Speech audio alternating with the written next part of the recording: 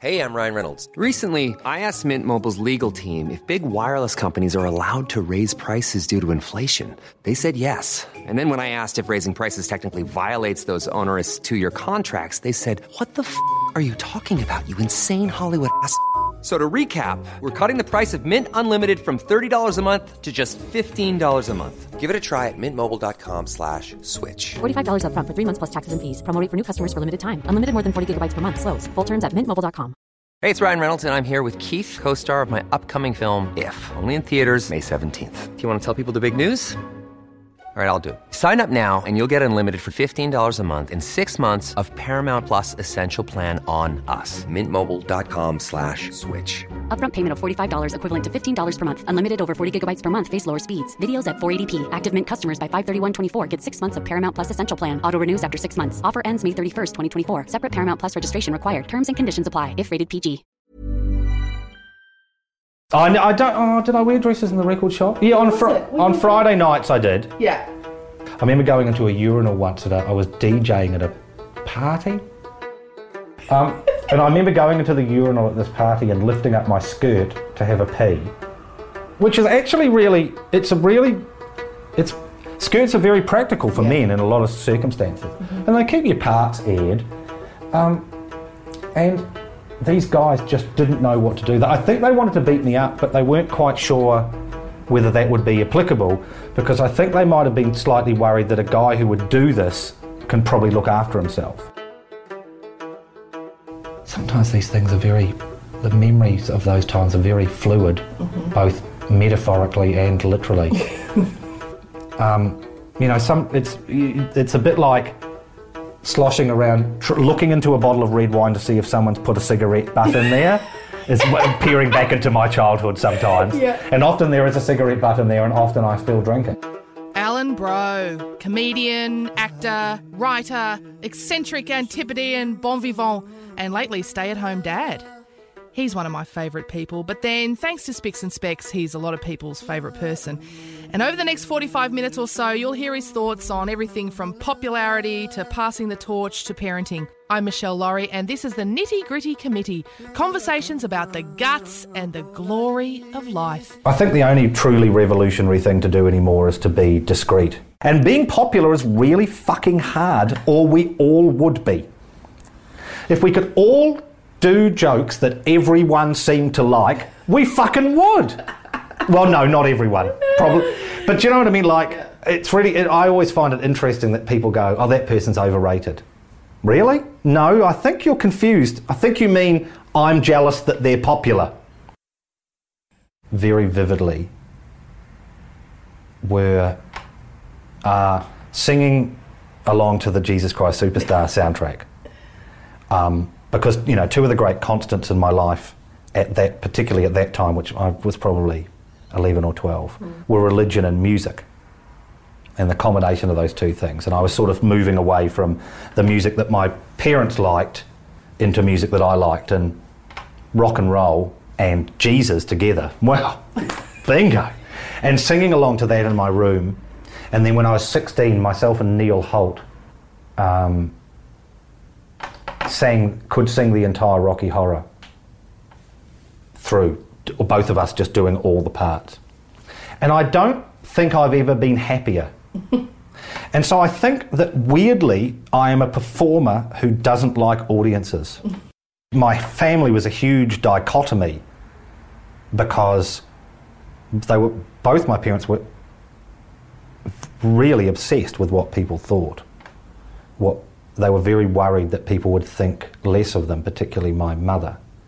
People couldn't have thought any more highly of my mother, to be perfectly honest, but she never got that. And my father was a performer who was just weird, like most performers are, like that thing of, I want you to look at me. No, I will tell you when you are to look at me. Yep. And so my life has been a constant pull between not wanting to make a fuss and being a performer. Yeah. The two things seem almost mutually exclusive, and as I get older, the not wanting to make a fuss is winning. I don't particularly want to be famous. I think stand-up's a particularly interesting avenue for you to go into because that's where an audience is likely and on some level encouraged to tell you what they think. Well, that's why I can't do it anymore. Yeah, right. Someone said to me recently, they said, you were a good stand-up. And I said, great stand-up. I said, well, thank you, that's very kind, but it never felt like it. And it's really important how it feels. And I thought about doing a show. I was actually going to do a show about the year that I've spent with looking after my daughter. Yeah. And because I thought there might be something in that. And it was suggested to me and I thought, okay, that could be interesting. And then I thought, wait a minute, that's my worst nightmare. Standing up in front of people again for an hour by myself. For weeks. Yeah, for weeks. And why would I? And the thing is, and also I've realised, because before this period of looking after my daughter and not working at what I have been working at, but working at looking after her and, you know, stopping her running into the road and things like that. Yeah. Or encouraging her to run into the road. I did a musical for 8 months, Chitty Chitty Bang Bang, and that was great fun, because still the performing is difficult for me because of the audience, because, you know, they are there to judge you, like it is a popularity contest, like you're meant to be popular. Yeah. So that I struggle with that, but the camaraderie of doing it with other people is just so lovely. Yeah. The backstage bit, the bit before and after the going on stage is always joyful. Sometimes the stage bit is fun, but never as much fun as hanging around, particularly with old actors who are just delightful. I worked with this guy once.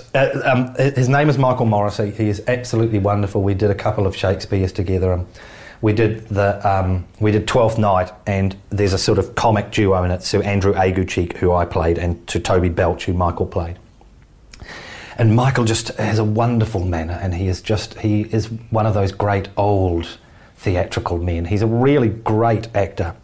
But he also, in some ways, his greatest role is being an old actor. Like that, he has really expanded to meet the needs, and he is very generous. And he said, I came off after doing a scene, and I said, oh God, my throat is really dry. There's a little drink behind my mirror. So off you pop, love. And so I went round, and behind his mirror was a very makeshift sort of, the theatre was still being built, it was a very makeshift sort of dressing room, just tucked behind the mirror was a highball glass, so tall and thin, with some ice and a slice of lemon in it. And I thought, well, look. So I had a sip, and it was only gin.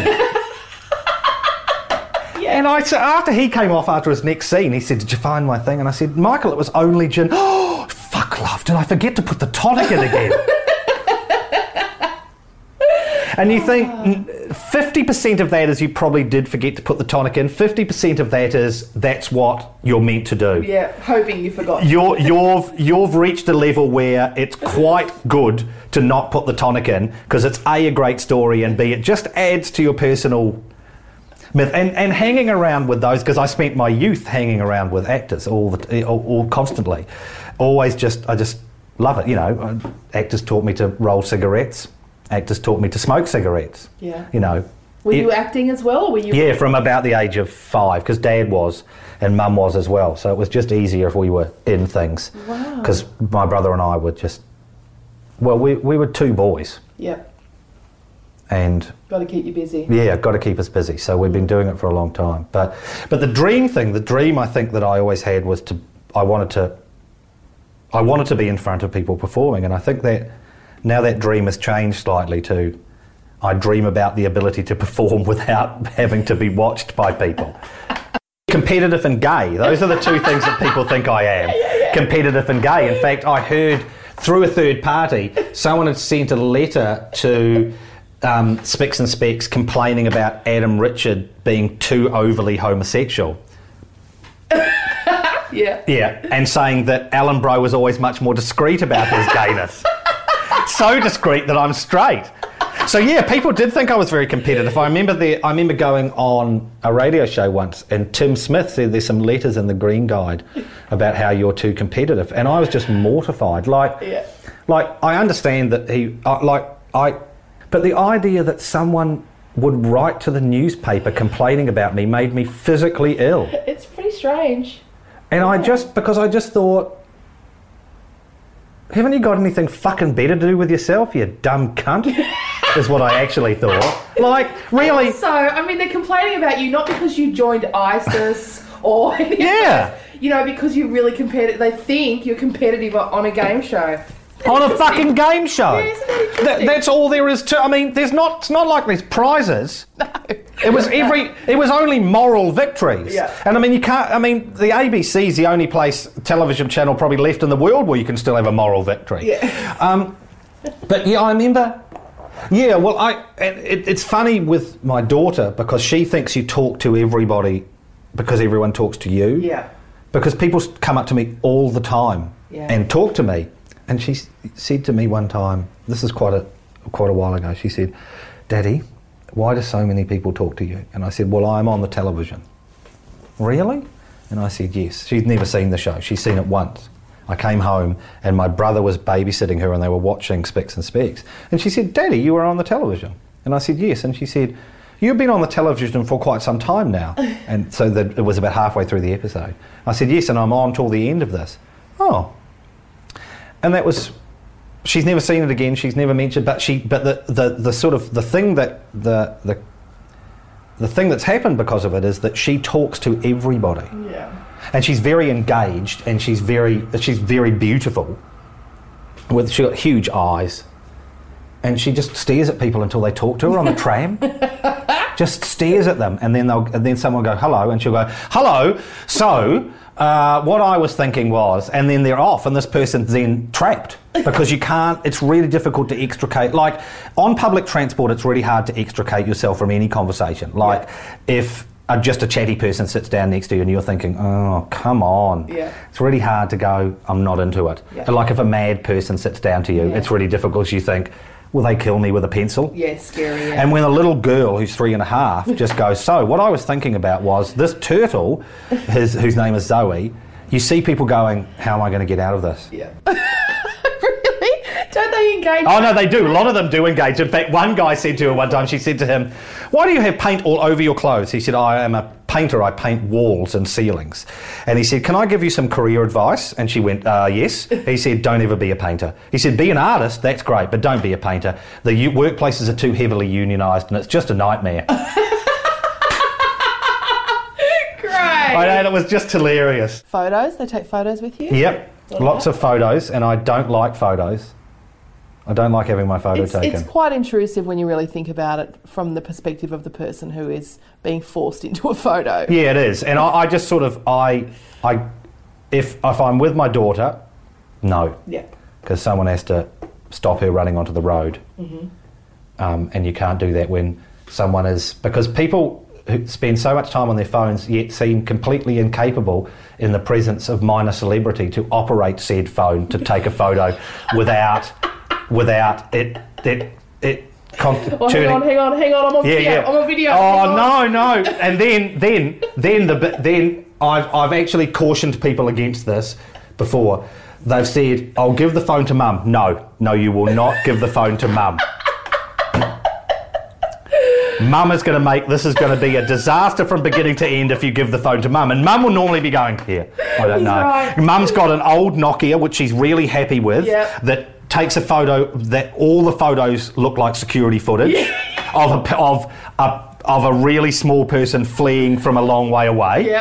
But she's happy with that. And then her daughter hands her a giant... Because another thing I'm obsessed with is that people think those brick phones from the 80s are really funny, apart from the fact that all phones are really gigantic now. And they're getting bigger and bigger.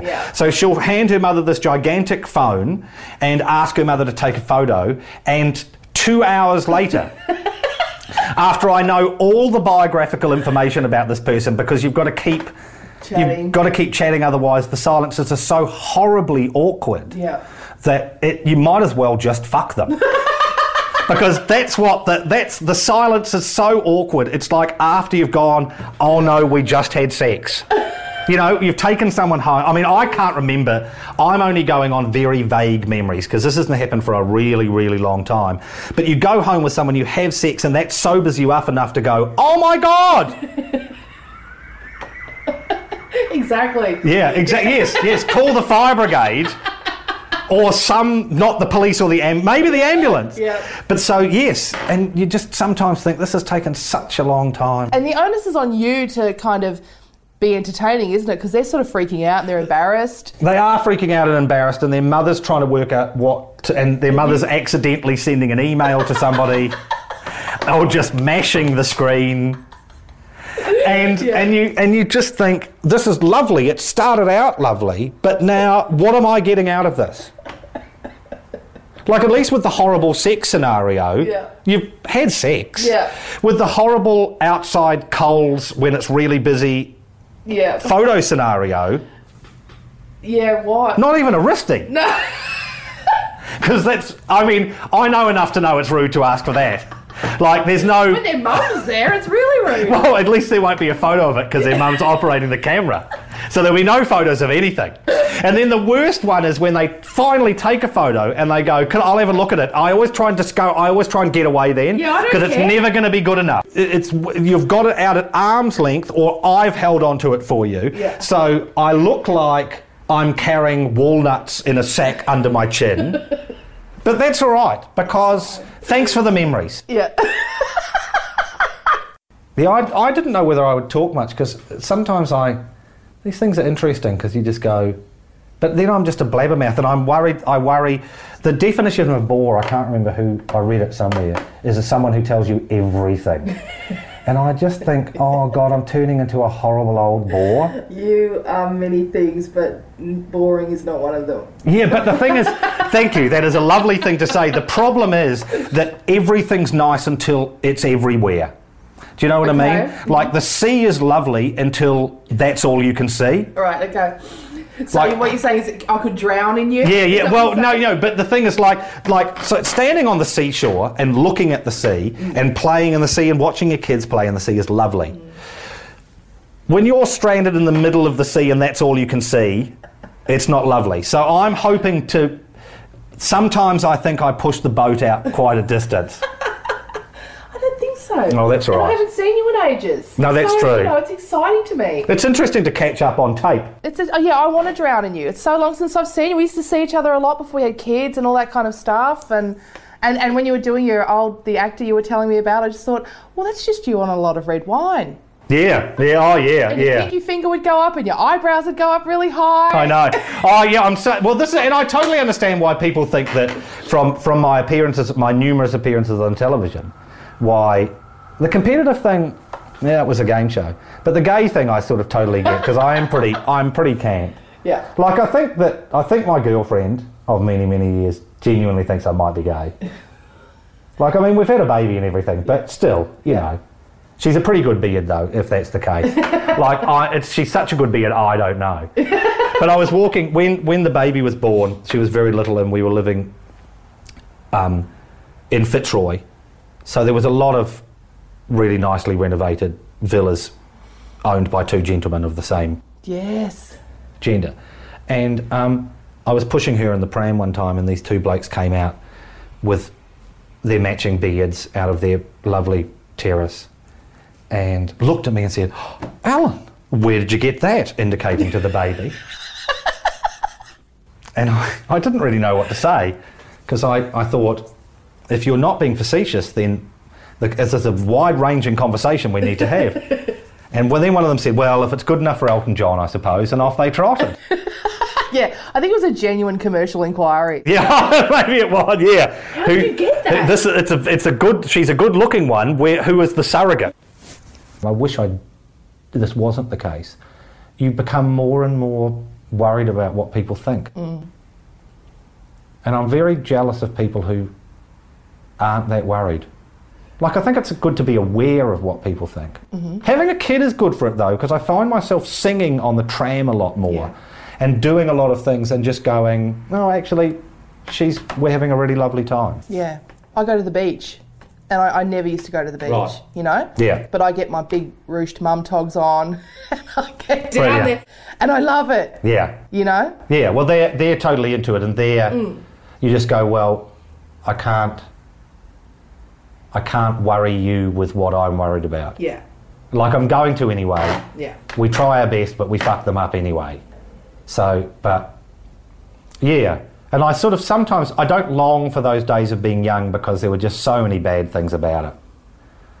But I do sometimes wish that I wasn't so scared of what people thought. But maybe that'll go away. Maybe when you get really old, you just go, oh, screw it. I hope so. I don't care. Yeah. And you just start fucking people's shit up again. Yeah, wouldn't that be? Maybe I'll start wearing skirts again when I'm 70.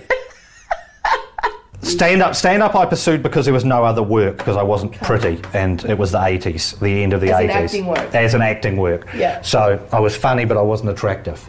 And you had to be, you know, it's still very important, but at that point when I was a young man, it was very important. Yes. So I wasn't attractive enough to get acting work. And that's all right, because, you know, that's the way it is. I like that there are lots of beautiful actors and actresses, so good on them. Mm-hmm. So I started doing stand-up. And then we came to Melbourne just for a change, I think. I'd done a television program called Melody Rules, which was pretty awful, and I was awful in it. But it was my first sort of television thing. But I think for a change of scene, I knew Frank and Colin. Those are the only people I knew. Mm. And it seemed like a really good scene, so I came over here and started doing things. So, And then you landed the dream that a lot of people chase. You know, you were cast in a TV show and people liked it. Yeah. I mean, that's witchcraft. That's so infrequent. Yeah. You know, and people watched it in droves. It rated, and all those awful blogs weren't printing your terrible numbers every week, and you know, it was great. Yeah, well, and it was amazing. But Courtney came in. We'd done some, I can't remember what rating we'd done, and she came in with a case of horrible pink sparkling wine. And it really made no difference that the quality of it, that it wasn't very nice, because we just went, well, that's really cool. And the ABC were very supportive of it. Now they're chasing those things. And I think it's interesting, I was talking to a friend of mine who's a producer, and he just said, they just don't get it. They just don't get that that was a golden time. They can't chase it. You were never three cool kids. No. No. We're a guy who's got an artificial foot. A bogan girl from the country. Yeah. And a nerdy gay guy who isn't even that committed to being gay because he's not. You know, and I mean, Myth, for instance, was just one of the great role models for young women on the television, because she was genuinely her. Mm-hmm. Like, it can never be understated how difficult it is to be yourself. Mm-hmm.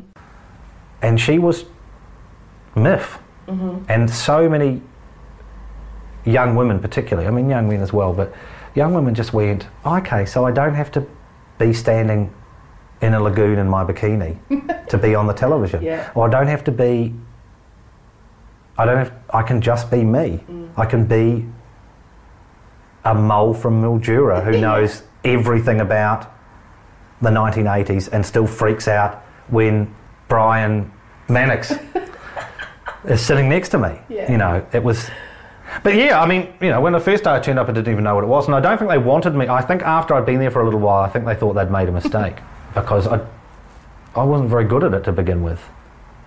In what way? Well, it just takes me ages to learn how to do things, and it's not easy to do those shows. No. I thought that Adam and Ella and Josh did a really, really wonderful job on the new one. I think they got it very, very quickly, much quicker than I got it. Well, also, they'd all had the opportunity to be guests on the old show. Yeah, however, there's a real difference between being... I mean, you would know this from when you started radio.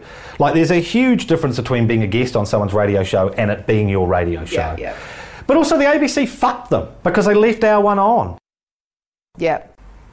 You know, it's like having... It's like... Ever catch yourself eating the same flavorless dinner 3 days in a row? Dreaming of something better? Well, HelloFresh is your guilt-free dream come true, baby. It's me, Keke Palmer. Let's wake up those taste buds with hot, juicy pecan-crusted chicken or garlic butter shrimp scampi. Hello Fresh. Stop dreaming of all the delicious possibilities and dig in at HelloFresh.com.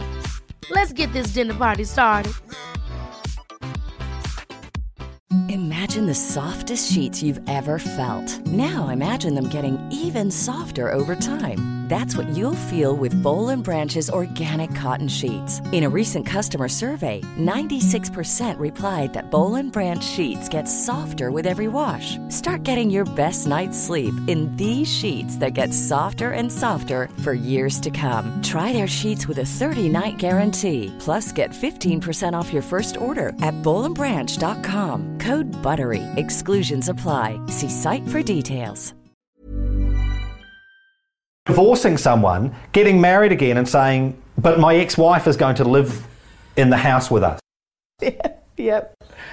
But it won't be weird. Yeah.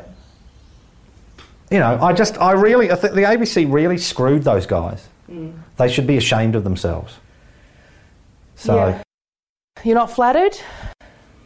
What? Well, I guess in a way it sort of felt like your version was so good that no one could cop a new version. I mean, the British show, of course they could. Has had a lot of different hosts and changed a million times. Yeah, but they don't keep old episodes of the Buzzcocks on an hour before the new episode. Yeah. Okay. Like, everything's more glorious. If they had kept that show was off in January for 2 weeks. Yeah. The repeats that are on ABC2 all the time. Mm-hmm. And I thought, great, you're not going to play it. You're going to give these guys a fair crack at it. Mm-hmm. No, it came on after 2 weeks. I don't know why. Maybe someone forgot that it was meant to be on. Mm-hmm. And I thought, well, great. And people would say to me, oh, it's not the same. I'd watch yours and I'll watch the new one and it's not the same. And you go, you shouldn't even be watching ours. Yeah.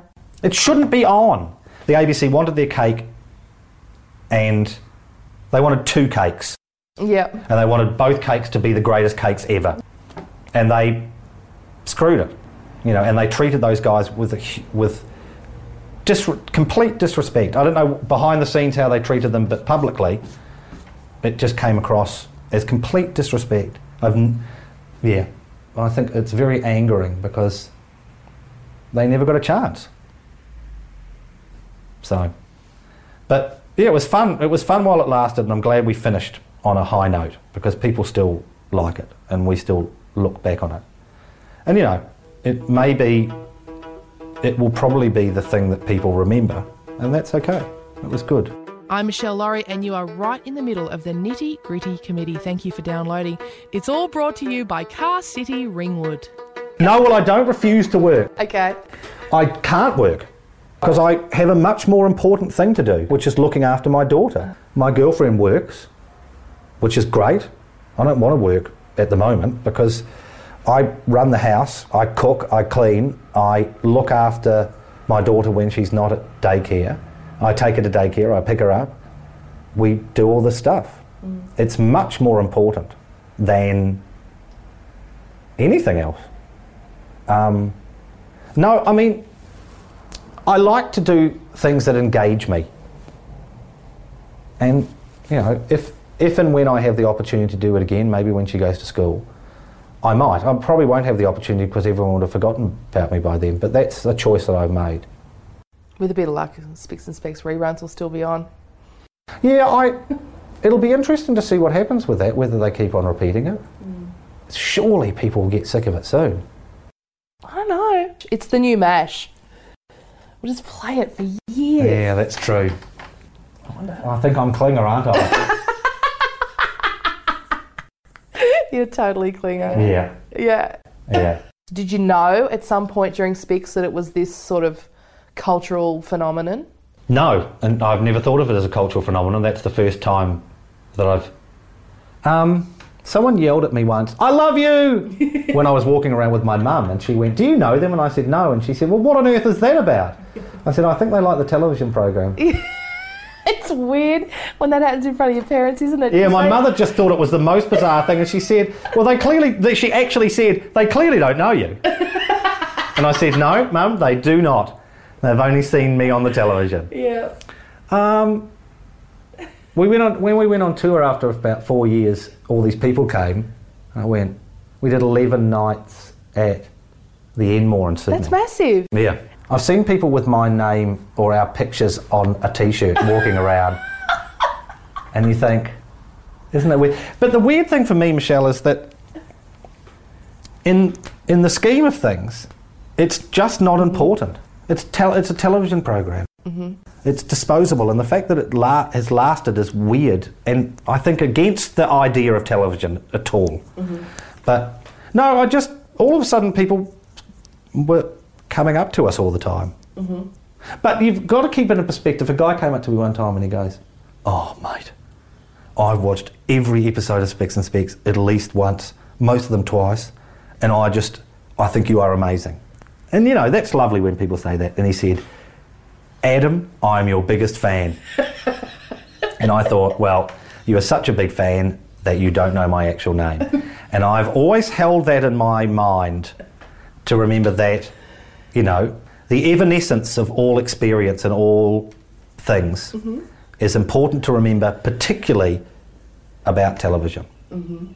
Television, in a way, could have been invented by Buddhists because it should be fleeting, and we should always remember that it is. Don't ever think you're attached to television. No, because a television is not attached to you. Nah. Television just, uses you for your red, blue, and green bits. Yeah. That it can distribute amongst people. So where are you at religiously, by the way? Are you anywhere? It depends. Mm-hmm. I find religion interesting. Mm-hmm. I find theology interesting. Yeah. I live near the Salvation Army. I've spent a bit of time with them recently because, as you would know, when you have kids, you meet a whole different group of people. Yeah. And we go to a play group at an Anglican church. Mm-hmm. My daughter was baptised into the Anglican communion. Okay. So we go to an Anglican, and we occasionally go to Mass. You'd make such a great salvo. Do you ever think about it? Oh no, I don't. Would you be a salvo? The salvo's theology is problematic for me in so much as I know about it, and I'm not a proselytiser. Like, I think that religion is faith is very personal, mm-hmm. and you should be allowed to make up your own mind. And I'm not when people used to come to the door, they'd knock at the door, and people of different religions, and my mother would say to them, "We already have our sorted things." Mm-hmm. And I respect that some people believe and that some people don't believe. So yeah, the missionary zeal of the Salvation Army is not for me. Mm. However, they've done amazing work in places like Manus Island and stuff like that. Mm-hmm. You know, until they were kicked out by the government. Mm-hmm. Yeah, who I believe a lot of whom are Christians. So they obviously are sadomasochistic if they are treating other people as they themselves would wish to be treated. So. I've thought of starting a possible campaign to raise about $10 million to build an offshore detention centre for the Liberal Party. I think I'd get contributions. I really think you would, yeah, absolutely. Mm. Yeah. Yeah, just a little bit of a taste of it. We'll put some private security firm in charge of it. Mm. We'll dehumanise them and brutalise them a bit, because that always helps, I think. How's your mental health? How has it been? Has it ever been an issue for you? Look, I find it difficult to know because I think about things a lot and just get worried about almost everything. So I don't know whether I've ever been... I don't know how healthy I've been mentally at any point. When I was 16, I went completely mental. Really? Like, and I used the word mental purposely because I was 16. Yeah. And that would... And I think ever since then I've tried not to go mental again. What happened then? My best friend at the time got expelled from school, and I thought it was on trumped up charges. I was angry. I needed to lash out, and so I just did. What did you do? Oh, I just made everyone's life a misery in the way that a relatively intelligent 16-year-old boy can, by just... asking them things they didn't know how to answer, just being a bit of a cunt about stuff. Is that really going mental? I mean, did you burn the school down? Did you? No, but I made people's lives pretty miserable. Okay. And I was very, very angry, and the anger just completely overwhelmed me. Yeah, okay. And I think that that's one version of going mental. Yeah. Like there was all this stuff knocking around inside me, and I didn't know how to harness it. The principal of the school, Brother Peter Bray, was great. So he sort of helped me through that. God knows where he got the patience from. Well, actually, he got the patience from God, actually, I think. He's now, I believe, the head of the Palestinian University. Wow. Yeah. There's a principal of the Palestinian University in somewhere like Tel Aviv or somewhere like that. So I like to think that I prepared him for working in the Middle East. Sometimes after spending a day with my daughter, I just go, I'm just going to, if a swan wandered past, big, thick, strangleable neck, I'd just grab it. Yep. But I think the fact that I know that probably means that everything's reasonably okay, and it means that I stay away from swans. Is she the most challenging thing you've ever tackled in your life? Because she's super smart already. Yeah. She's like her mother. Yeah. Her mother is to blame for all of this, and I say this openly because I blame her mother all the time to her face. She's super smart, and she's really butting up against that thing at the moment, which someone was explaining to me, where she's really intelligent, but emotionally she's not. Mm-hmm. So there's just a lot of frustrations and a lot of things. But they're not listening. The amount of times you have to say, will you just listen to me? You are giving me the shits. Yeah. Stop it. Yeah. Hold my hand. There are lots of people in cars around. I don't want to hold your hand. Well, then we're going home. So, but then other days, and then there's always that wonderful thing, and my mother told me about it, and it's true, it is true. But then you go and look at them when they're asleep. Yeah. And you go, I spent the whole day wanting to strangle you, but now I love you. Yeah. That's why they sleep. I mean, they sleep so they can grow, and they sleep so that you can go, I love you. My brother says it's the irrationality he couldn't handle. You know, when they're crying because they just want it to be Thursday. And it's just, I can't make it Thursday, you know? I saw recently she was just just didn't know what she wanted. Mm. And I realised, I've been there, and I said, look, it's okay. I understand that you just don't know what you want at the moment. It's going to be okay. And that was good. And then she slapped me in the face. And you think, and it's one of those things where you just think, I've just done a good bit of dadding then. Whack! Right, okay. Does she make you keep your mental health together, do you think? Because you're responsible for another person. You can't go and have a doona day, you can't... No, you just got to push on through. Yeah. Some days I just say to her, Daisy, today is not the day to test me. Today is not a good day for Dad. Dad is having a bad day. And then she'll cuddle me, and you go, you're so sensitive, and then she'll step on my balls. And you think, okay, there's a lovely kid in there battling to get out. It's like inside her lives her evil twin. So, you can't, you're right, you can't have a doona day. No. So, because she won't stay still. No. Like, you can't have one together. I try, but they won't. Occasionally we watch the TV for a couple of hours and just sit there together, and I might, either have a book in my hand, read it, or I might just close my eyes and think nice thoughts. And she doesn't mind watching the television. She said to me recently, one of her friends from Croatia went back to South Africa, and she said, I would like to go and visit her in South Africa. I said, it's quite a long way. Well, we need to go on a big plane, Daddy. And I said, yes. And she said, well, that is all right. I can watch TV the whole way. And I said, you probably would. It's 13 hours. She'd watch TV for 13 hours because dudes would just be bringing her food. I know. It's pretty sweet. Yeah, like the last time we were on a plane, We went to New Zealand and a guy bought her French onion soup. Well, if I bought her French onion soup, there'd be an international incident. What is this? She was just like, a stranger brings her thing on a plane. Oh, I'll have that. I think any time you realise you're not as good as you thought you were is very hard. Yeah. So you put yourself in a situation and you go, I'm really good at this, and then you realise you're not. And then you have to continue working at it. Yeah. And sometimes it's just nice to be good at something.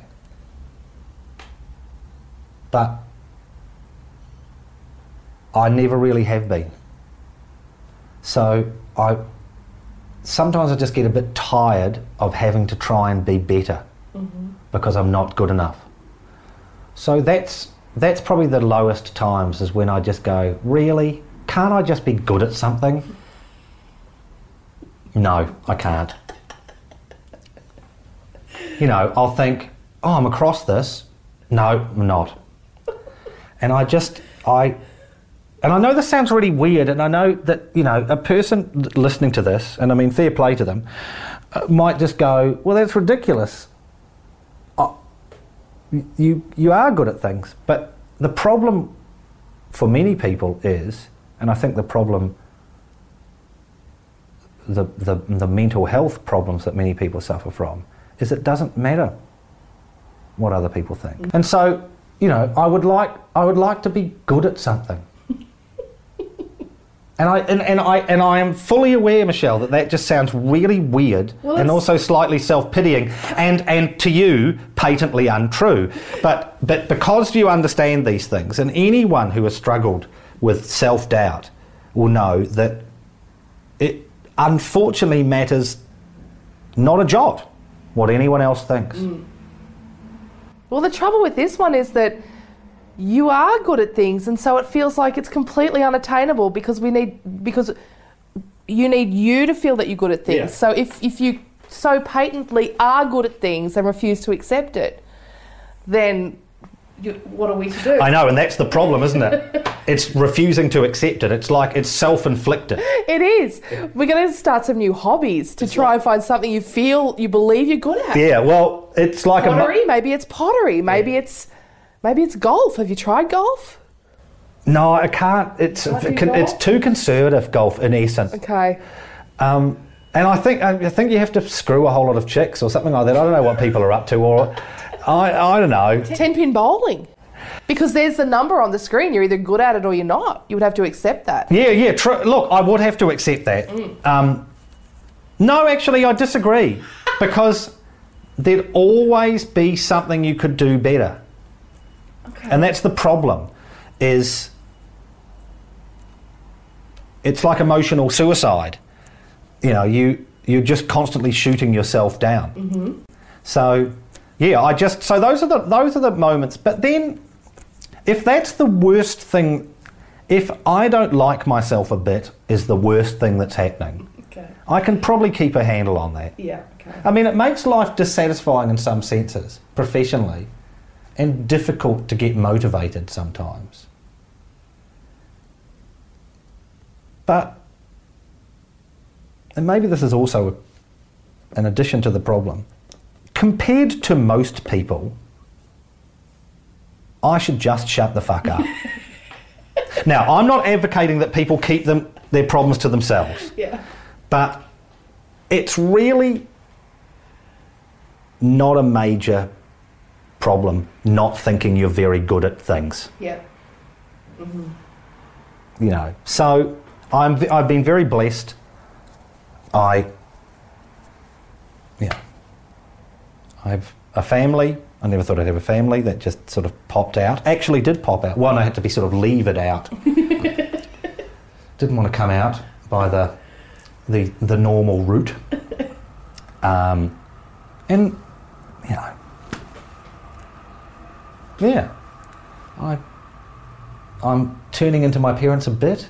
I think I recently said, "What is she wearing?" about someone on the television. And it may be of someone like Iggy Azalea, when you know exactly what you're getting yourself in for. So it wasn't like I saw, like, Princess Mary doing a booty dance and went, well, what is she wearing? It was like some woman who is well known for wearing very little and shaking her jelly all over the shop. So, and that's nice as well in a way. There's an atavistic quality to that which I like, that sort of becoming everything that you used to fight against and you realise wasn't that bad, because it's not, I'm sort of happy to say, I'm looking forward to saying to my daughter, well, you're not leaving the house wearing that, and then letting her leave the house.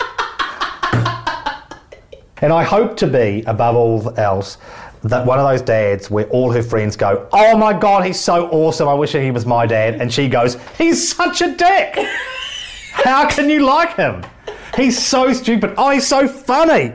And the way he sings just in the middle of just talking and starts singing, it's hilarious. And she's like, oh my God, you can have him, he's so awful. He's weird and old and he's got hair in his ears. That's the guy I want to be. Because, having spent this time with her as well, looking after her and just us having time together, she will know that I love her. Yeah. So it's not like we haven't spent a lot of time together, so that I can really kick that stuff in when it comes time. Yeah. No, not like that, Missy. Yeah. Back in your room, put some pants on. Dad, I'm wearing pants. Okay, take some pants off. What? And then I'll just leave the room. My work here is done. And that's it. He was saying to Helen, he's just mental. And he was just going, yep. He just told me to take my pants off before leaving the house. And they were saying, well, don't do that. Well, I don't know, who's in charge? So, that's something to look forward to. For me, not for her, obviously. Yeah. So maybe come back in about 11 or 12 years and ask her how her mental health is. And ask her what I'm like. Oh, he's just weird. And he chased all the... And boys aren't allowed in the house? No, they're not. Not even allowed on the grounds. On the grounds. What do you mean the grounds? Parkville. Brunswick. North Fitzroy. Pakenham. Not allowed in the Melbourne metro area. I've put glass on your windowsill. Yeah, on the inside, Dad. That's weird. Yes, I'll admit that is weird. So, I think I'm all right. I think planning to be a mental old dude proves that I'm doing okay. I think you're great, yeah. Alan Bro, of course, as he pointed out a number of times, he can still be seen on Spicks and Specs about 24 hours a day on ABC One. Thank you so much for downloading the Nitty Gritty Committee. In upcoming episodes, Fiona O'Loughlin, Molly Meldrum, Will Anderson, among many others. Also some special episodes about missing persons, palliative care, and some LA files. It's going to be a mixed bag, guys, but I hope you'll come along for the ride. You'll find more info about all of our guests at michellelaurie.com, as well as a place to leave questions and feedback. There's also a link there to the website of Tenzin Choyil. He is the man behind the beautiful Tibetan music you've heard throughout the podcast. Thank you to Tim Mountford and Peter Laurie for editing help, but please know that the clunkiest edits are all mine. And thank you for downloading this episode of the Nitty Gritty Committee, conversations about the guts and the glory of life. Please subscribe to get them all on iTunes, and go ahead and leave us a nice review if you feel so inclined. Ever catch yourself eating the same flavorless dinner 3 days in a row? Dreaming of something better? Well, HelloFresh is your guilt-free dream come true, baby. It's me, Keke Palmer. Let's wake up those taste buds with hot, juicy pecan-crusted chicken or garlic butter shrimp scampi. Hello Fresh. Stop dreaming of all the delicious possibilities and dig in at HelloFresh.com. Let's get this dinner party started.